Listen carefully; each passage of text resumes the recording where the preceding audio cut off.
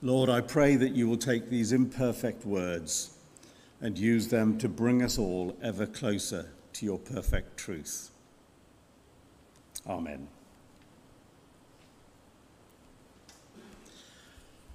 Did anybody notice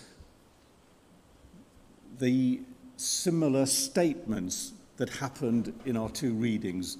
In Isaiah, it was at the beginning. In Matthew, it was at the end of our reading. Anything strike you as similar?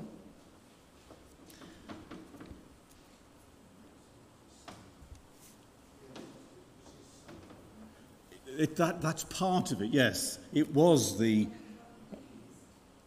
Yes.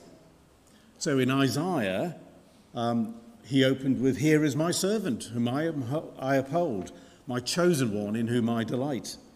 And Matthew ended, "This is my son, whom I love. With him I am well pleased." And it's interesting that both of these statements seem to launch missions for people. In Matthew, it's clear that's the beginning of Christ's ministry. And I think in Isaiah, if you take Isaiah to be talking about servants in plural, then I think that's also a launch of mission.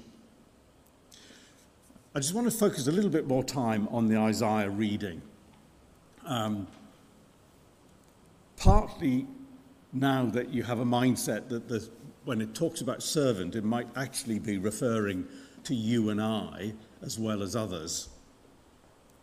And in verse 2, it tells us that the servant will not shout or lift up their head. In other words, right at the beginning, Isaiah is declaring that the servant is a humble being, not a warlike person.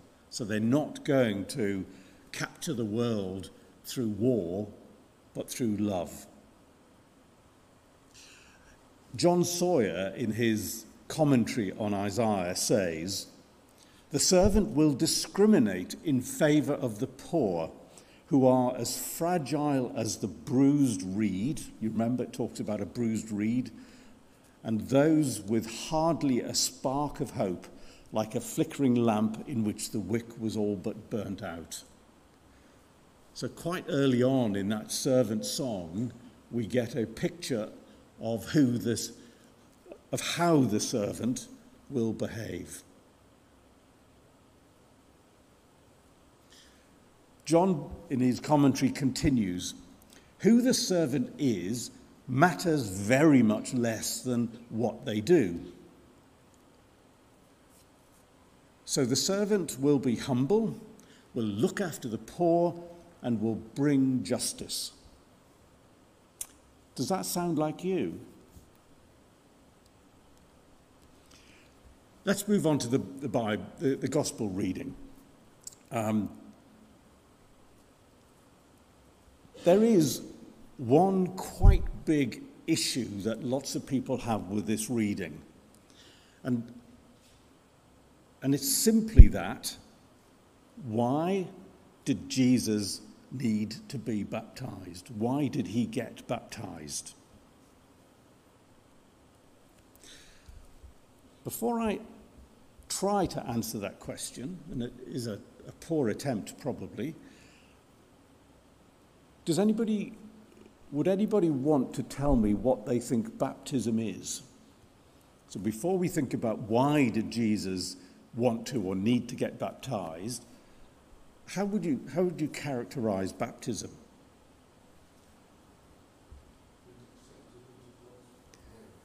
Fantastic. Acceptance, yes. That's actually the first word I've got down. I've got 3 words all beginning with A, and acceptance is the first. Commitment.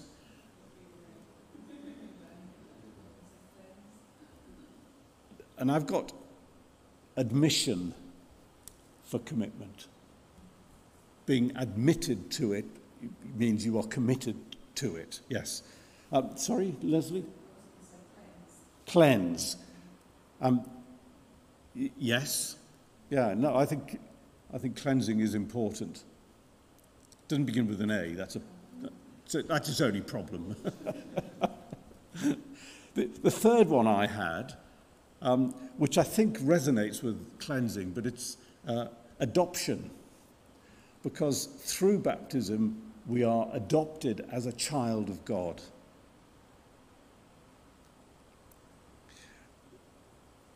So, acceptance, admission, adoption.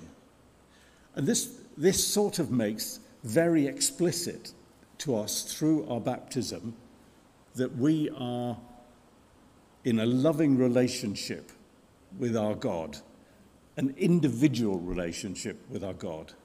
And through baptism, we become fully a part of the church with a capital C. And the use of water reminds us very much of cleansing. But as I said earlier on, it actually also reminds me of the Middle Eastern tradition, because you wore open sandals, that when you went into somebody else's house, you would wash your feet because your feet would be dirty and it would dirty their house. So that cleansing of your feet, of you, but as exemplified by your feet before you go into a friend's house. Baptism is a cleansing of you before you go into the house of God. Martin Luther expressed it somewhat differently. Now he said, and his words, to put it most simply, the power, effect, benefit, fruit, and purpose of baptism is to save. No one is baptized in order to become a prince, but to be saved. So we've got baptism is about salvation, it's being saved. It's about forgiveness, it's about membership, it's about cleansing, it's about being adopted. Now, something I didn't realize until I looked it up is that baptism goes back to early Jewish times. So we can say probably 8,000 years ago or so.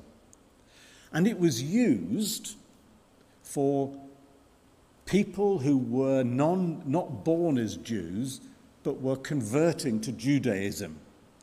It was a sign of cleansing and admission into the Jewish faith. And then here comes the twist. Therefore, if you were born a Jew, you didn't need to be baptized. So Jesus didn't need to be baptized. So why did he? He also didn't need to be saved because he was born and lived a pure life.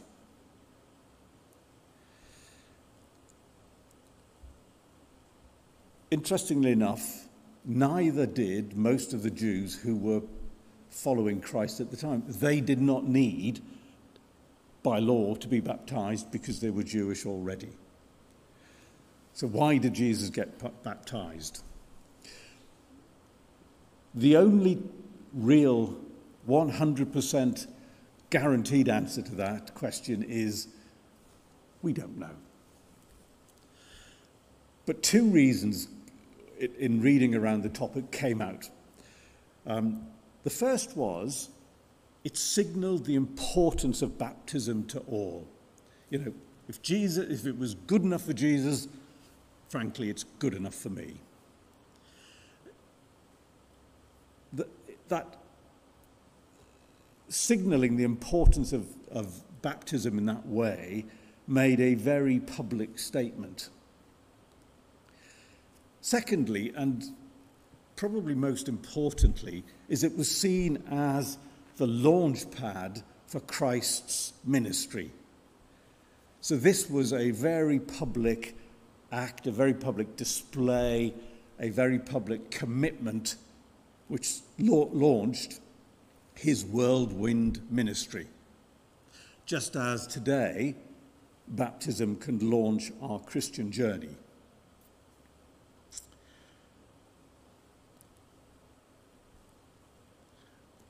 I was quite intrigued when one of the commentaries I read was written by John Proctor, our previous General Secretary. Now, John wrote something which I found really quite interesting, and he said, Jesus found through his baptism a deeper assurance of his Father's presence and power. It gave him a calm confidence, a vocation to ministry and service.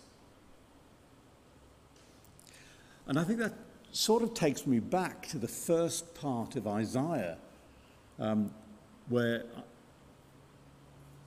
in Isaiah, the Lord speaking through Isaiah says, "This is my servant in whom I am well pleased."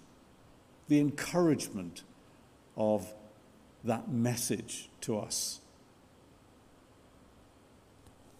That encouragement to Jesus at the beginning of his ministry. This is my son. And that was the cry that initiated his public ministry. A ministry that if we, through our baptism, we are now all equipped for and ready to be engaged in. Let us pray.